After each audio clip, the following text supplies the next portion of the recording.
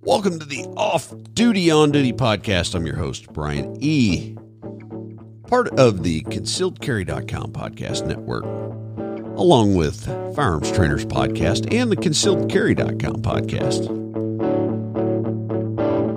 Welcome to episode 83. My guest today is going to be Steve Moses, Steve Mo from Palisade Training Group out of the greater Dallas area of Texas. We're going to talk church security and safety, kind of in the vein of what we did with DB. Now, a word from our sponsors. Quick word. As always, EDC Belt Company at edcbeltco.com. The foundation belt, the most comfortable, functional, concealed carry belt on the market. CCW Safe. Get 10% off your membership by using code OFFDUTY10 at checkout. The most comprehensive coverage by the most experienced team. And a reminder, the Guardian Conference is coming up. It's right around the corner in September. I'll be there teaching. Got a bunch of instructors on the lineup this year. Breakfast and lunch included. There's a sponsor hotel. If you check out Guardian Conference, and as always, links are in the show notes. That'll give you all the information you need to come to Oklahoma City and train with some of the best trainers in the country. Let's bring in our guest. And we're live. Welcome back, Steve. It's been a few. Good evening, Brian. Yeah, thanks for having me back, bro. Yeah, anytime, man. It's been a few dozen episodes here. Lots transpired in the last few months, and that is true. Yeah. I finally got to go visit Mr. Givens, as evidenced by the last episode. And I am so glad. Aren't you glad you did? I am, and I am still thoroughly impressed. And I actually got one of his books, that Concealed Carry class book. And yes, I got to tell you, Rob Garrett asked me about the prerequisites for like going to Rangemaster Instructor. That's like the best $20 you can spend, I think. To get it really is. It really is. He is a phenomenal writer. He's actually put out a lot of content, probably going back 20 plus years. I think he was writing at one time a monthly column for SWAT magazine. So every month you could anticipate, getting your SWAT magazine in the mail and seeing an article written by Mr. Givens. Yeah, what was it? The Concealed Carry class book. I bought it, and it gives a pretty good window into what that instructor school is. So I'm sorry I missed it last episode because I didn't have the book yet. But the other point was Tom actually put out on the Rangemaster Facebook page today. He actually shared the link to the podcast, and he wrote some kind things about me on there. And so if he ever does listen to one of these, thanks, Tom. I appreciate it. That meant a lot to me. And Rob Garrett, another little quick snippet to him, is he was the one that suggested that he host the Off Duty On Duty podcast and interview me about that. So that was his brainchild, so to speak, was to kind of turn the tables a little bit. And awesome. Yeah. And be on the other side of the mic. Yeah. And I love going on other people's podcasts. But it was kind of cool to, Rob Garrett's done that. And then Rob Beckman has done that twice back in the previous episodes. If you look at Beckman's got some questions for you, officer, that one. And then part 2, where I let Rob Beckman kind of host the show. And then this one, Rob Garrett even did the introduction. That was kind of we had a good time with it. I'll just put it that way. It was fun. There's quite a difference between being a guest and a host, isn't there? Yeah, there's like no pressure. Just don't say anything stupid. So that's true. As a host, you can prepare and kind of have a direction you want to take it. And as a guest, you see what questions are going to come your way, and then try to come up with some sort of intelligent, answer right, without giving a lot of thought of it, and not hoping that later on you're not going to regret whatever came out of your mouth. Yeah. And I got to admit, early on when I started, somebody invited me to a podcast, and I said in on this podcast, and I said something, I can't remember. Oh, I said something like, police work has a tendency to be a full contact sport. It was just kind of one of those off the cuff comments that, and I had like 19, 20 different cops reach out to me, and they're like, dude, I had to answer to that in a deposition. And I was like, well, I can't undo it now, so let's just hope for no depositions. Yeah. And it was said in jest, in context, but things like that, they can kind of create a life of their own. Once they're out there forever. Yep. There's no undoing that, but it is what it is. And, so tonight we're going to talk church. I even put in safety and security, because I know there is a finite line and difference between the two. But tell me a little bit about, you've been teaching a deal kind of in conjunction with FTA, I think, or Firearms Traders Association. Actually, we developed an initial House of Worship Security Team instructor course. Okay. That was about, I believe, maybe 2 years ago. Okay. And that was a one-time thing that we developed in conjunction with some of the members of, or the owners, if you will, and employees of CCW Safe and the Firearms Traders Association. Okay. So we ran that. That was a 2.5 day, actually it was a 3-day class out at Meade Hall, great range out there. And we put out a lot of good information. We turned out well over a dozen students that I feel like are very capable of being, instructors, or at least security team leaders themselves. Since then, I was fairly instrumental in developing that, kind of set out the curriculum, worked with Rob High, to get some of the people that did some of the presentations. And then since then, my school, Palisade Training Group, we initially were teaching those church security classes. Well, we decided to continue on with that. Okay. And so during the last 2 years, kind of what we've done is we kind of took what we did there and we kind of refined it and reassembled it in places and knocked some of the hard edges off. And we have developed a church security team instructor / leader development course. And we're going to teach our first iteration of that. Is going to be in 2 levels. And we're going to teach our first level 1 course in October at Carl Wren's range down in Lincoln, Texas. And then the second one out there at the 5-0 range in Tuttle, Oklahoma. And that'll be that first weekend in December. Okay. And is that the level 1 course again? That's the level 1. I always kind of look at these things like, oh, yeah, this is the basic course. To me, Brian, and I think you might agree, is you're going to learn the most critical stuff in your first basic fundamental course. Yeah. That's the most critical information that's out there. And as time goes on and you pile onto that, to me, what you're doing is you're either building onto that or you're perhaps adding stuff that maybe is going to be less critical. Otherwise, you would have had it in the basic course. But basically, what we want to do is turn out some instructors, that have had 32 hours of training that includes, not only being able to understand how to develop a church mission statement, how to develop security plans, operating plans, how to, put your people in a position where they're best positioned so that if an active shooter or someone that's, has violent criminal intent comes, they're there to intercept them.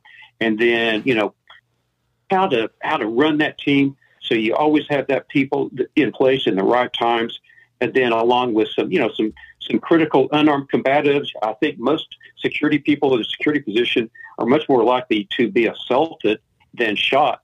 Active shooter gets most of the attention, but most of the violent criminal incidents that you'll see in faith-based organizations are going to be, something that's like a robbery or domestic violence or personal conflict.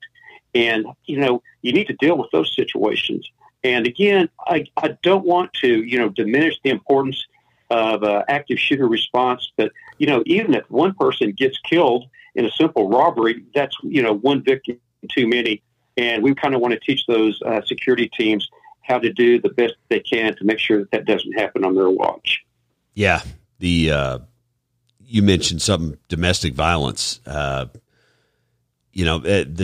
church I go to rather infrequently these days, sorry, but, that was one of the big concerns 5 years ago was, we have men and women that are in the throes of an ugly divorce. And, this is kind of like the prime spot that they all know. They've been here together, and it's something that is always a potential issue. Well, when the marriage splits, who keeps the church, right? So, right. I mean, it's a thing, right? That was something even one of the associate pastors talked to me about, was like, sometimes we're counseling very, very volatile marriages that are, they come here for counseling or for guidance or whatever. So, the potential exists there. And, well, in many instances, Brian, what they're trying to do is they're trying to immerse themselves in different lifestyles. I'm going to get my life straight. I'm going to go to the church. I'm going to make new friends. With a lot of churches, they're very welcoming. mm-hmm. They, of course, they want new people to join the church. They have these groups. Many instances, it's young people. They do things. It's almost like a social event. And so, you've got that person that's now getting involved in that, or perhaps they're counseling now with the minister, right, or one of the other church leaders. And the minister, is trying to give them, good information, basically help them make a decision that will maybe put them in a better spot. Well, if they go back and they tell the estranged other, now most typically we think of that as a boyfriend or a husband, but it can be a girlfriend or a wife too. Those do happen. Is that, the minister at the church or the church leader said, I need to do this.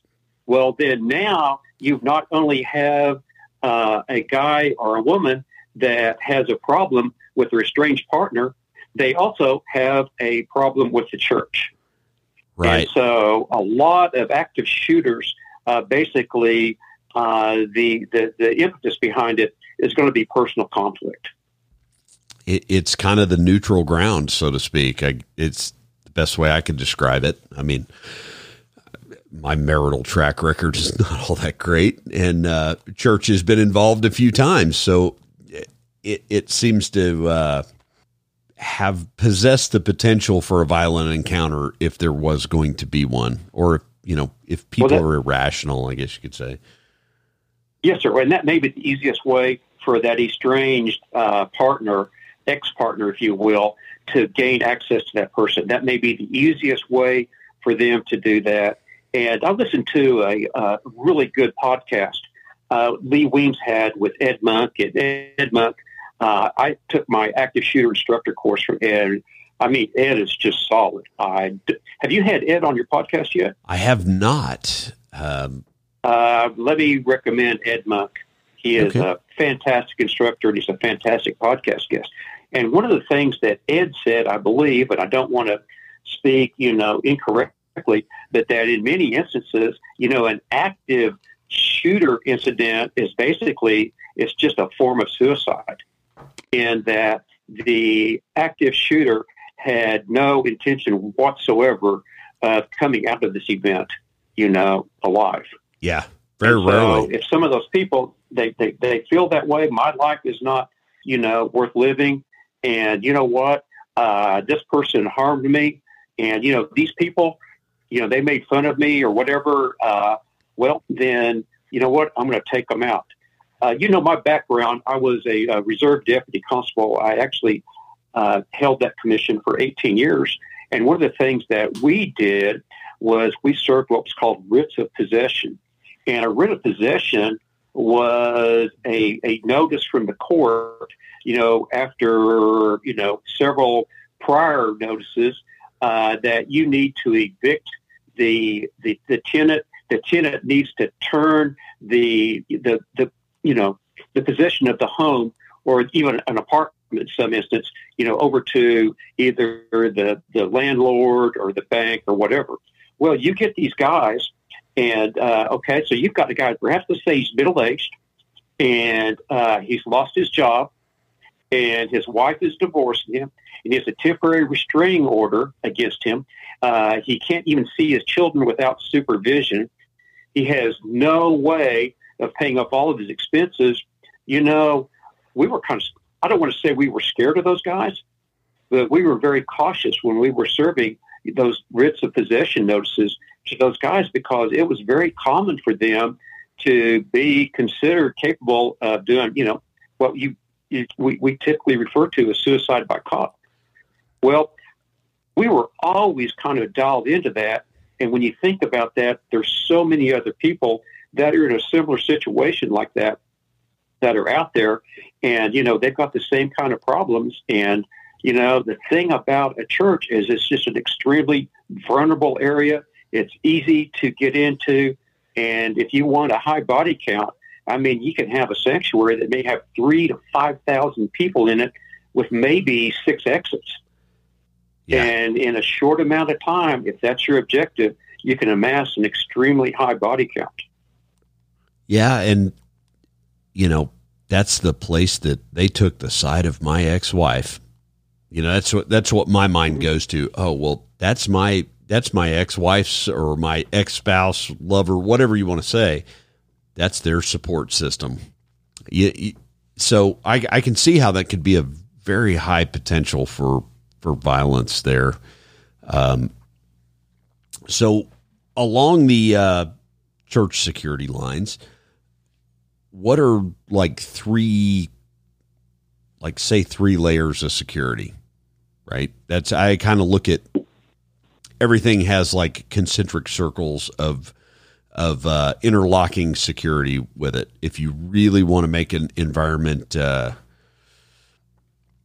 won't say impervious to violence, but I would probably say is that you're going to have control, at least physical or visual control of the outer perimeter, which would probably be, the parking lot and the sidewalks. You're going to have control, or at least, eyes on those areas in which people can enter. And then you're going to have key personnel in places where you think that the likelihood of some sort of criminal incident might take place. So for me, if I were setting up my church security operating plan and positioning the members on my team, I would definitely have people out in the parking lot. Actually, that's where most violent criminal incidents take place. Far more violent criminal incidents take place outside of the building than inside the building. And if possible, we also definitely want to intercept those people before they can get into the building.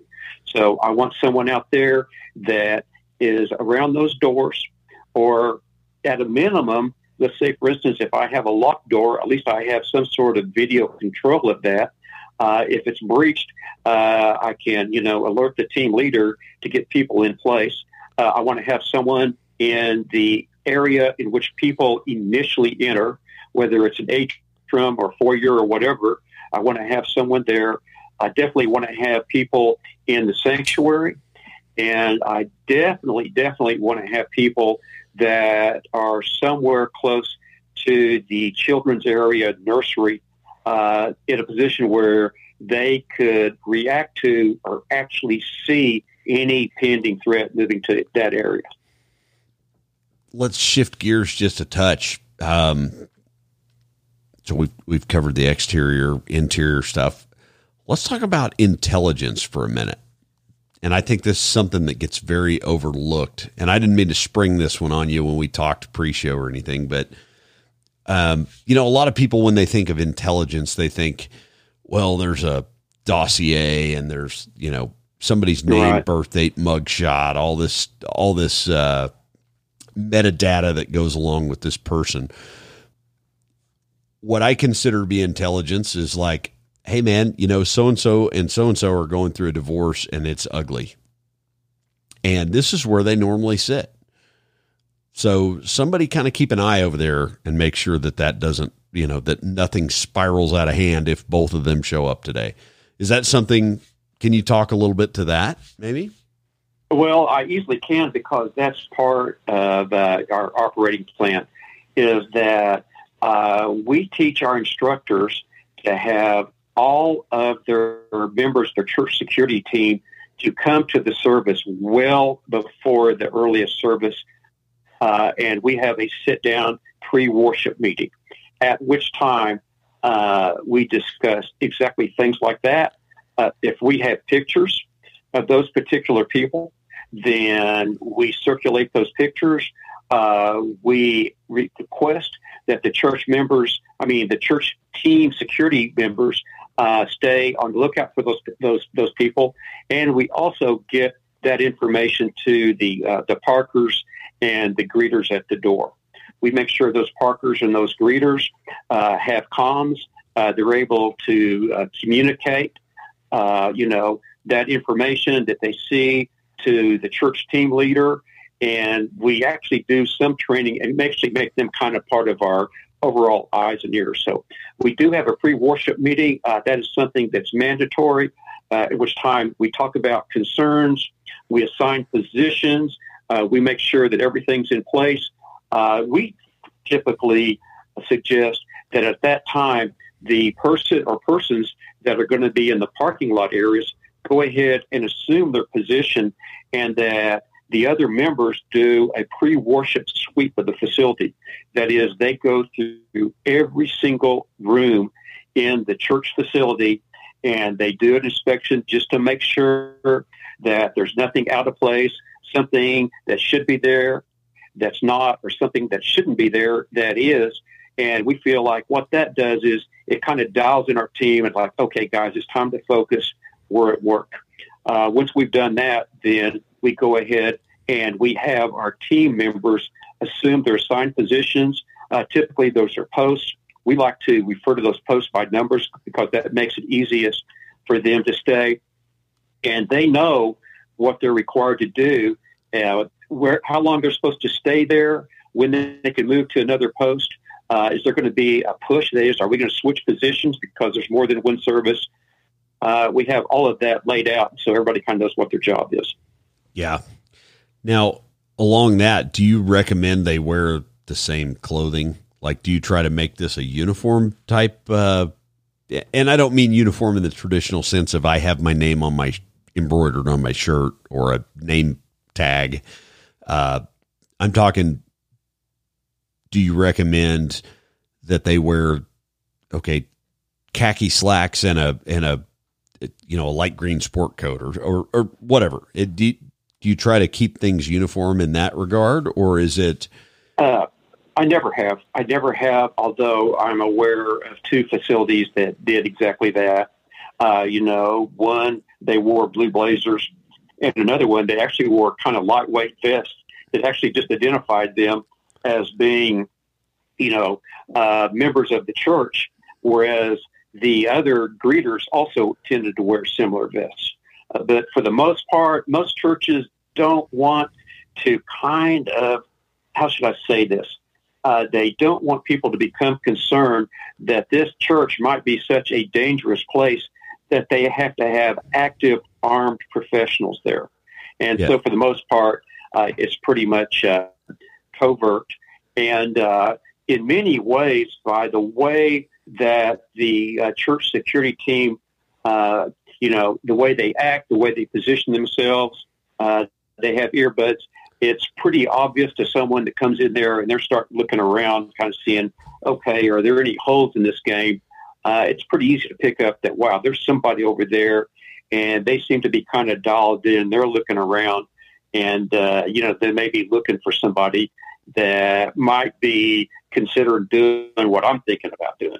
So it's just kind of up in the air, but for the most part, I've always worked in a pretty much of a covert types environment. Yeah, that's, the churches I've attended, they've never really been overt about this is security, but we've had people that were greeters that would all wear the same polo, and have a little name tag that said greeter, et cetera. And, the old cop in me says, they're probably working together here for some other reason that maybe is not so overt. Right. But, but then, but you were talking about would you say a pre-worship meeting? Pre-worship meetings. Basically takes place. You get there about an hour before the service. You can spend, maybe 20 or 30 minutes in there. The guys have, and women too, then have an opportunity to go use the restroom, get some coffee, chat for a while, and then they're on the job, start their pre-worship sweep, and you get your doorman out there watching the parking lot as soon as possible. How do you address the armed versus unarmed dynamic? Well, I tell you what, for me, if I couldn't be armed, I would not be on the team. I mean, I understand that there are churches and other houses of worship that say, we want to have a security team, but we're not willing to, have them armed. And for me, I don't want to just dismiss them. I'm like, I understand that's your right, but I'm not the person to work with. I am a firm believer that when violence comes in hard, the only way probably to deal with that is violence going the other direction. And if you don't have the people with the proper mindset, the skills, the training, and the tools, you're going to see a lot of people probably get hurt or killed. So, yeah, I hate to just kind of cop out on you, Brian, but no, I just don't go there. Well, the reason I asked that is, one of the churches I attended, under Oklahoma state law, if they had a team that they called a security team, they had to be bonded, licensed, insured. They had to, there were a whole lot of layers of legality there, that were hurdles that they didn't want to, how to say it, that they didn't really want to engage. So their attitude was, if you are legal to carry a firearm and you are, you have met the legal requirement to carry a firearm, which at the time you had to possess a concealed carry permit. They were like, you can be part of our safety team. And if you're carrying, as long as it's covert, we don't want to know. But there was no formal infrastructure there to really support that. And that's something that a lot of the quasi-security, safety, or pastoral staff people have asked me as a policeman, like, well, we need to have some security here. And it's like, well, if you formalize it, there are a lot more steps to go through here versus these people are legally armed citizens that are volunteering their time to a church.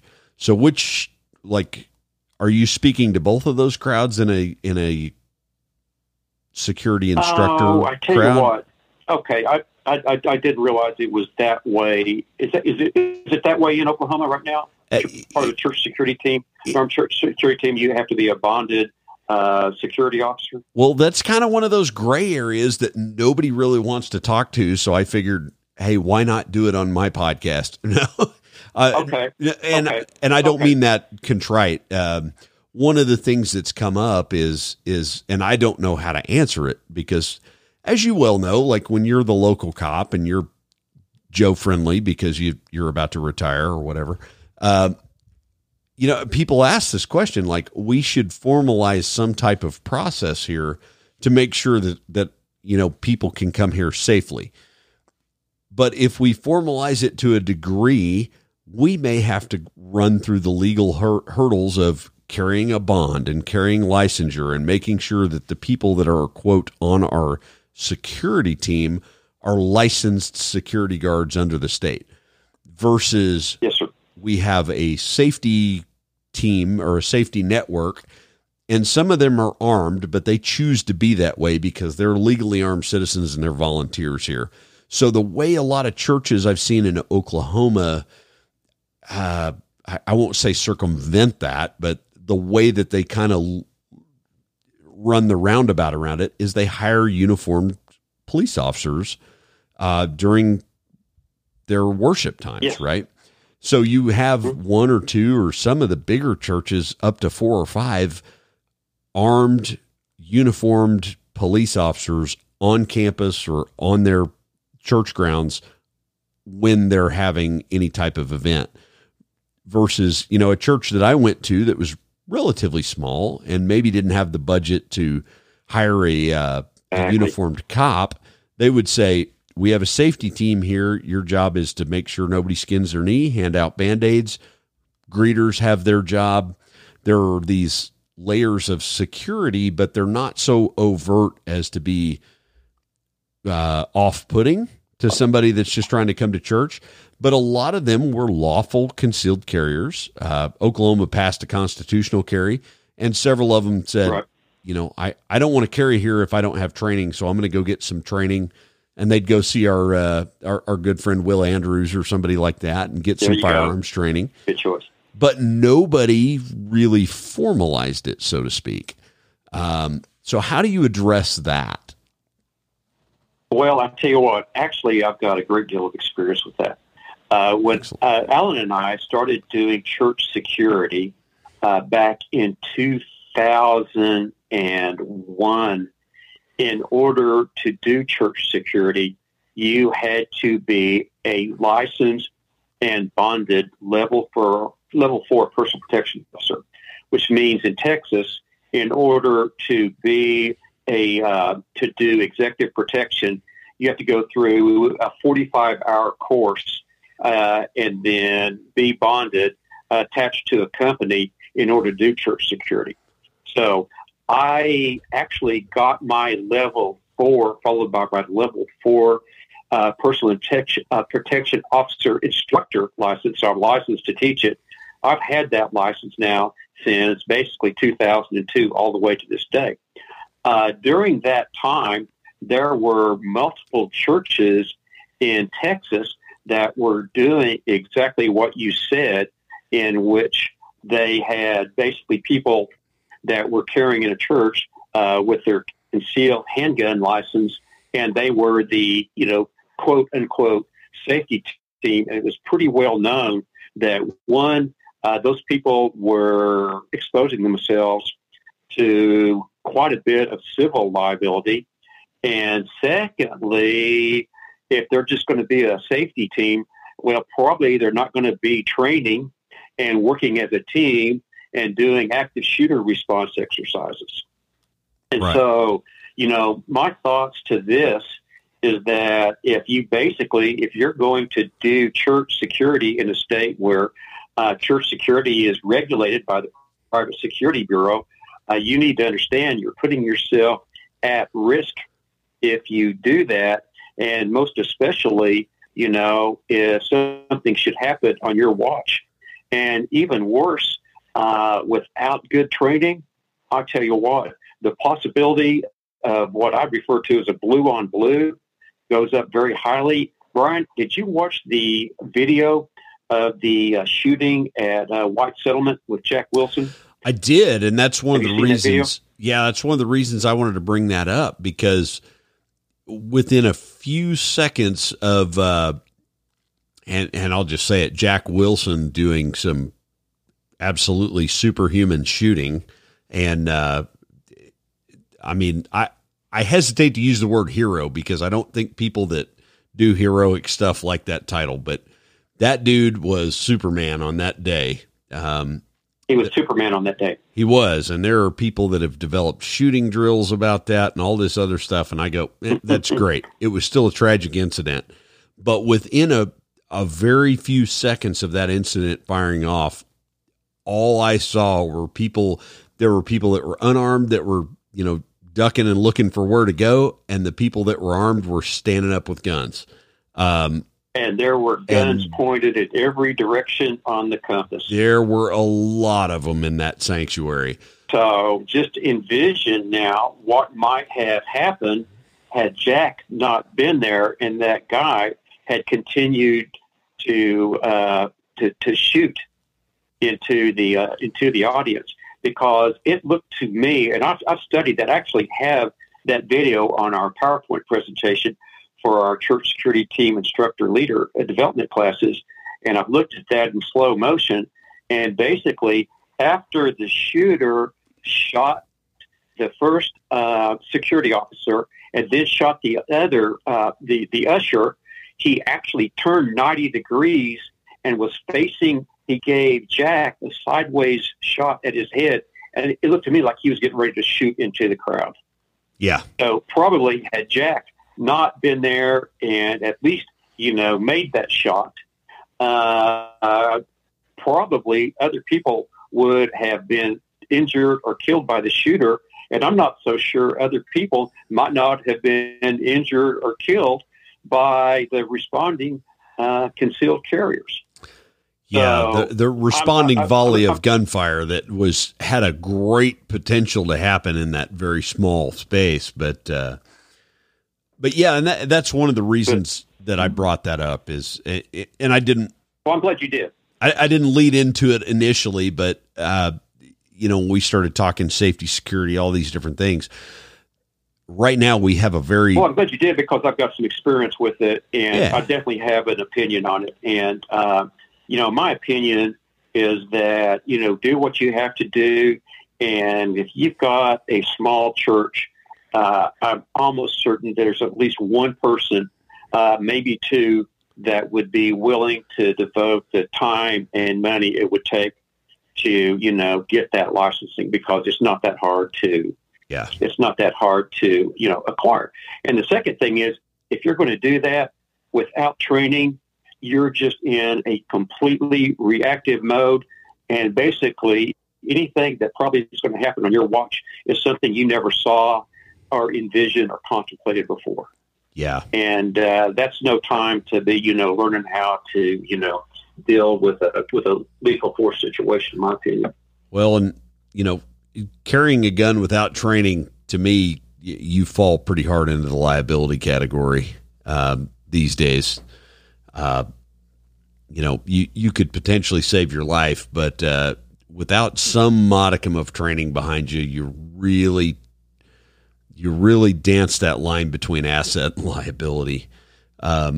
It's huge. It's huge. And basically what we want to do, in my opinion, is, okay, I've trained to a certain level. I know what I need to do. If this happens, I've got these skills. I've thought about it, so that if that happens, whatever that reactionary lag that you have, it's as short as possible, and then you're into act mode, and you already know what you're going to do. You were just waiting for the stimulus.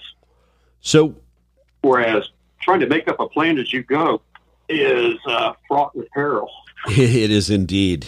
The other thing I was going to ask along those same lines, and not to put you on the spot too hard, but as a security team leader or a security team member, how do you address the lawful armed citizen that's a potential, I'll just go ahead and say it, they are a potential hazard, and they are also a very potential asset, right? As we saw in the White Settlement video, there were plenty of guns in that sanctuary. I would have stopped short of calling it a small army, but there were definitely some God-fearing, gun-toting Americans sitting in the pews of that church. How do we go about addressing that? Do we address it to the congregation, or is that something that That's my recommendation. That's my recommendation. Okay. And now here's the problem, Brian, is you have some churches that actually want to plausibly deny the existence of a security team. They want them there, but they don't want anybody to know about them. And I've actually been on one of those teams before. Okay. So my recommendation is that, one, you go ahead and say, hey, we have a church security team, and you let people know that you have a church security team. And guess what? If a whole lot of people know there's a church security team, that word may get out there to someone that might have, plans on perhaps of coming in there and harming people. And they're like, oh, man, that's not a good place to do it. Yeah.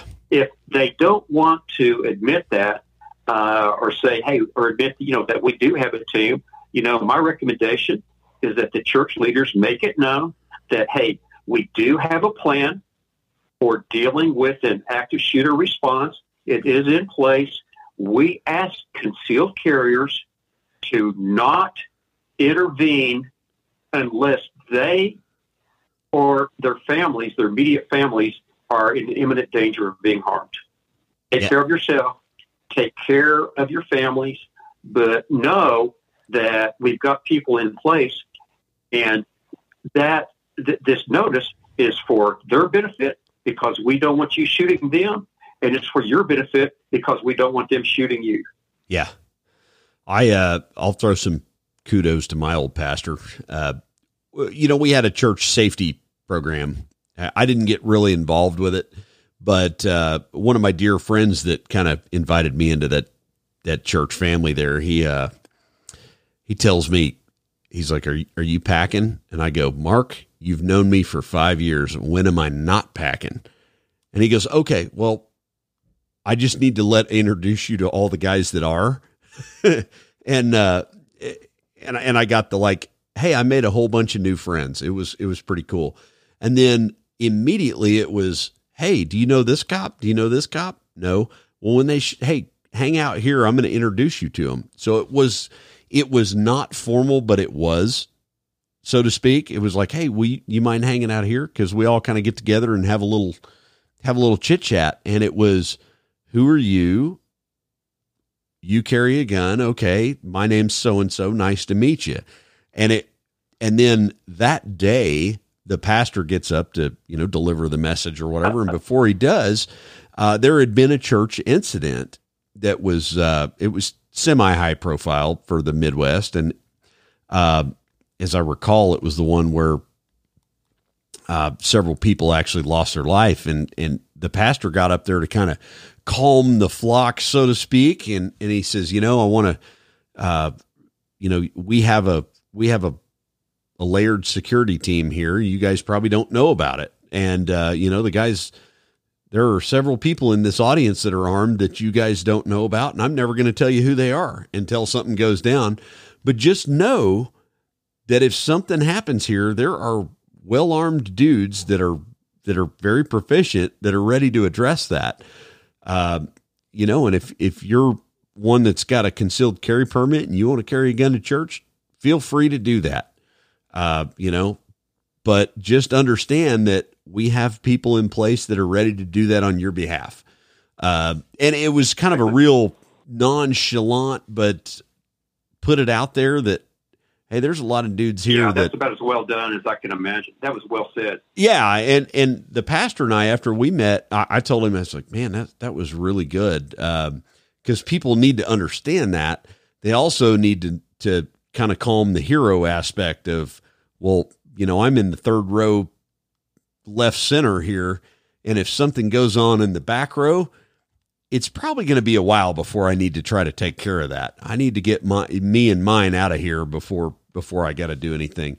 And he approached me, this is years before you and I became friends. And he's like, man, is there any kind of training out there? I've got to have something, I'd like to have something a little more. And it's good to know that, like Palisade Training Group, you're a bunch of guys there are well into being on top of this with people that have actually been there and done it. So kudos on that. But it was also, that set up for me when you mentioned that man, that the pastor at my church is actually a pretty sharp dude. Right. So yeah. He was ahead of the pack. Yeah. And he had a, this is just a little nugget. And if your church didn't like this, I'm sorry, but we also had like a men's group Wednesday, and occasionally that men's group Wednesday would meet at the local gun club. And, a couple of times I got to be the leader of the band there and be like, hey guys, let me show you how to shoot that 2-inch dot at 5 yards. So And it was an informal way to get all of these people on the same page and at least give them some exposure to some form of training. But it wasn't formal. It was like, hey, let's go grab a burger and go turn bullets into noise, and we would do that on occasion, or, some guy might host a deal at the local private gun range and say, hey, bring the barbecue out and the family out and we'll shoot skeet.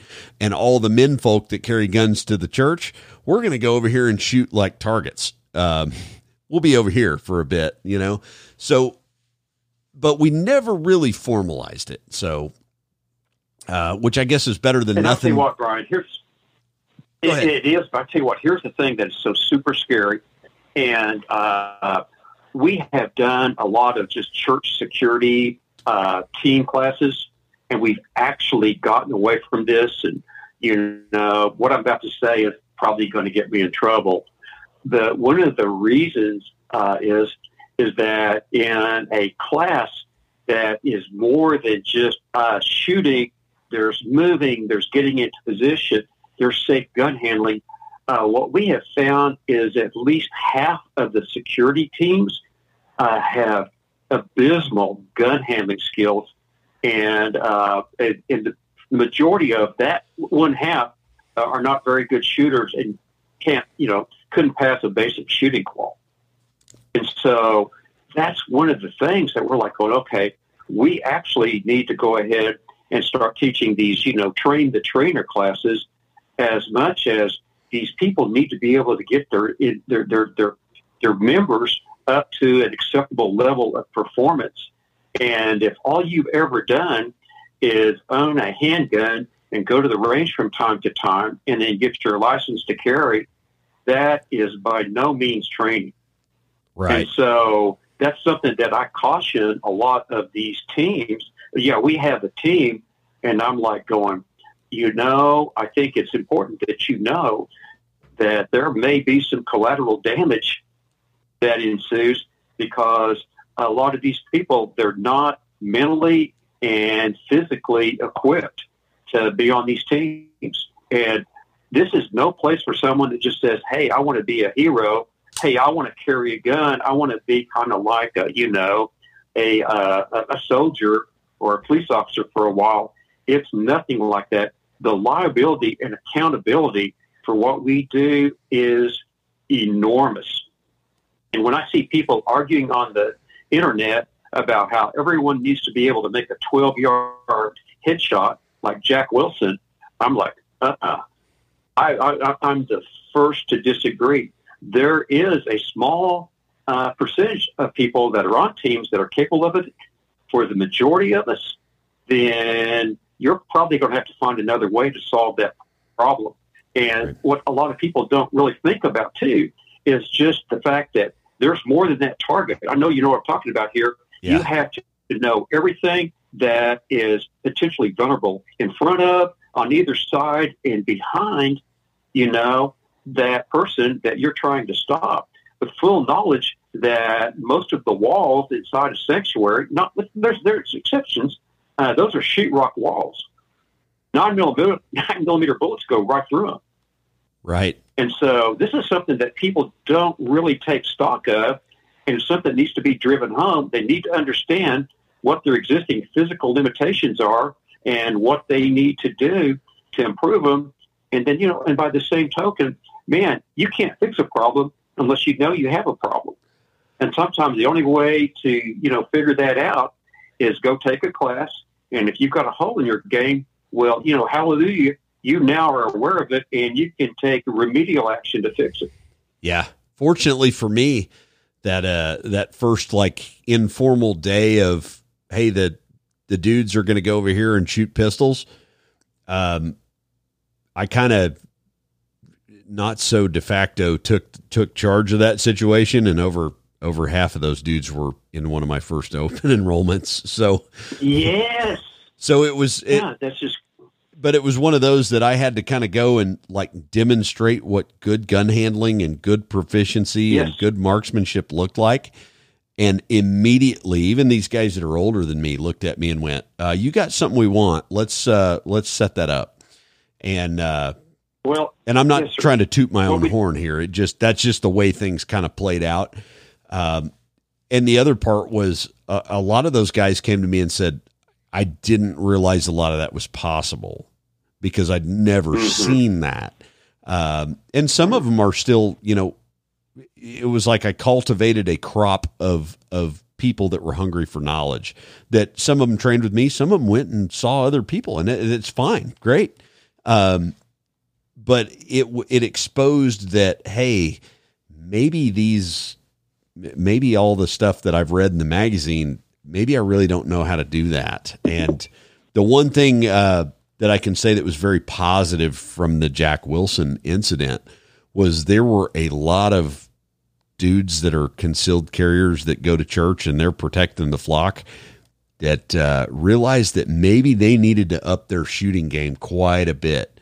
So I think that was a very positive thing that came after that, because I had people reach out to me like, hey, can you make a 12-yard headshot? And I'm like, not every time, but I can do it better than maybe the average Joe. But, in that window of time, maybe not. That was a very, very well. And again, that was on a static target. That dude was static. Yeah, for that brief moment. In another second or two, he'd have been moving. It'd been a different game. Right, and you would have had to track it and make that shot.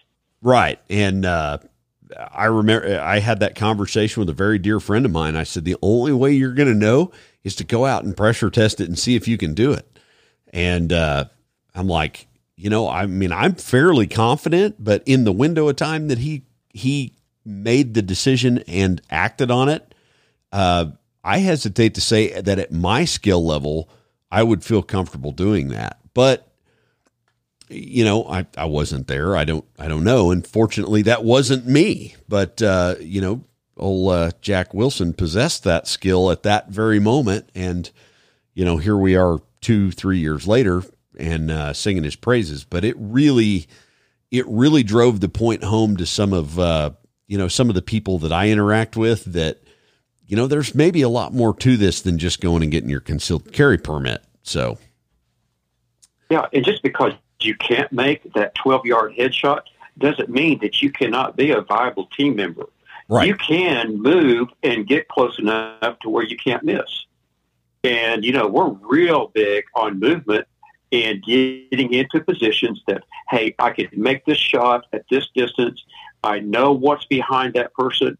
I can, kind of figure out where that bullet needs to go. And, okay, guess what?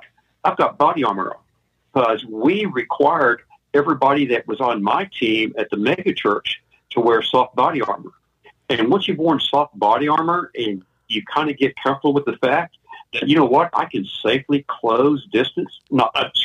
Strike that word. I can more safely close distance with knowledge that a hit on my torso is unlikely to seriously injure me or kill me. Right.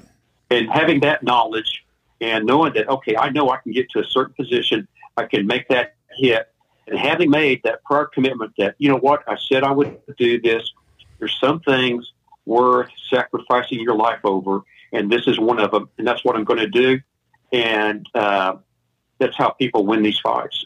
Yeah, and that, to me, that comes back to there was this guy out in Big Bear, California one time named retired Colonel Jeff Cooper, and the bottom of his triad was mindset. Yes, sir. And mindset's everything. That is a tough subject to try to teach. To put it lightly, that's a hard one to teach, man. I can teach you the marksmanship and gun handling, but that mindset aspect, that's one that gets down to the brass tacks. So it really does. And training can go a long ways toward establishing that mindset. I've made that decision. I know what I'm going to do when that happens. And I've trained so much that when it happens, I'm like, okay, this is go time. And if you're one of those persons who goes, well, maybe it's not, then you shouldn't be on that team. Leave that position open and let someone else that's willing to, go ahead and do the hard work, take that position. Yeah, I completely agree. Well, Steve, we're coming up on the hour. So what are your final thoughts on church safety and security to round out this episode? Well, my final thoughts on it is that it's very manageable. The program itself is pretty mature now. We've got a lot of information and knowledge how these things go down. We also know how we can probably prepare for them. And by doing so, it very much lessens the chances that the house of worship that we're protecting is going to be selected. And if it is, we have people positioned and willing to do what they have to do in order to take care of it. So it's something that if people really think they're serious about this, then they need to understand it's a huge commitment. I'm repeating myself, but if you're on a team, there's a lot of responsibility, liability, and accountability for your actions. And there's also a lot of things that can go wrong that have nothing to do with active shooter, because actually the chances you're going to be involved in an incident with an active shooter are fairly remote, but they're significantly greater. It may have something to do with, domestic violence or personal conflict. And if, one life is at risk, that's one life too many. If you understand that and you're willing to do that, then it's a big commitment. But if you're going to do it right, you need to get training. And training is much more than, taking a church security class. It's also going to be, achieving some good, handgun skills, maybe some good defensive combative skills. You're much more likely probably to get punched or tackled than shot. How to use OC in a church. It can be done safely. There's a lot to learn. And Brian, if you're like me, learning is something that you probably don't ever want to stop doing. That's something that I enjoy. That's one of the reasons I enjoy Brazilian Jiu-Jitsu, is there's always something to learn. I'll die, a long way from ever getting, any kind of mastery of much of anything, but the journey itself is wonderful. And if you're on a church security team, man, my hat's off to you. You're doing something that a lot of people are not willing to do, and that's a huge thing. And hopefully the people in your congregation know that. Thanks, Steve Moses. Episode 83, Church Safety and Security. Some good lessons there, man. And just full disclosure, this podcast was not rehearsed in advance. I actually sprang some questions on Steve there that I, on the fly. So awesome job. Reminder, check out our sponsors, CCW Safe, EDC Belt Co., and the Guardian Conference. GuardianConference.com. It's coming up. It's almost September again. I can't believe it. Off-Duty 10 with CCW Safe gets you 10% off your membership. If you haven't already, please subscribe to the podcast. You know where it's at. We're all over. You can Google it. iTunes, Google Play, Spotify, wherever you like to listen to it. Spotify. Isn't that awesome? I'm on the same platform Joe Rogan is. Thanks, Joe. All right, guys. The Off-Duty, On-Duty podcast is a production of Eastridge Training and Consulting, LLC.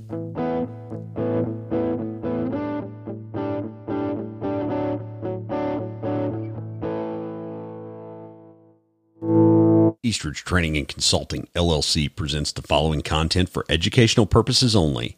Always take proper precautions, follow all firearms safety rules, consult with a competent firearms instructor, and have trained medical staff on hand when operating live firearms.